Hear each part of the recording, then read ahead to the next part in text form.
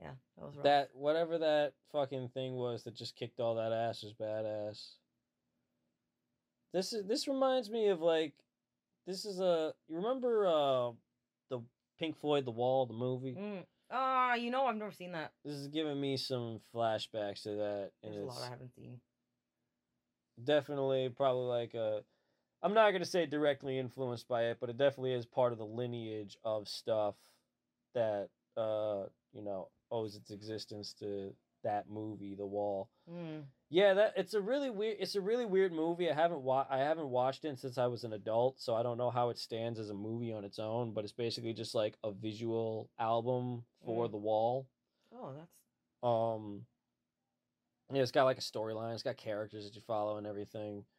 But there's a lot of like animated, somewhat like quasi psychological psychedelic elements, and one of the major recurring themes of that movie is like women being represented by like vagina flower monsters, oh.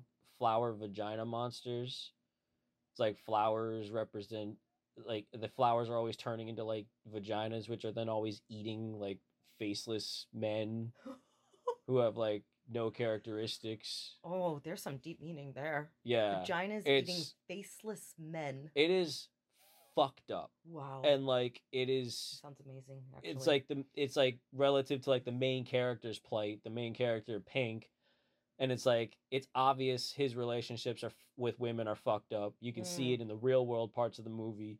You can see it in the animated elements of the Mm. movie, and just as a kid, it's very unsettling and frightening and somewhat traumatizing.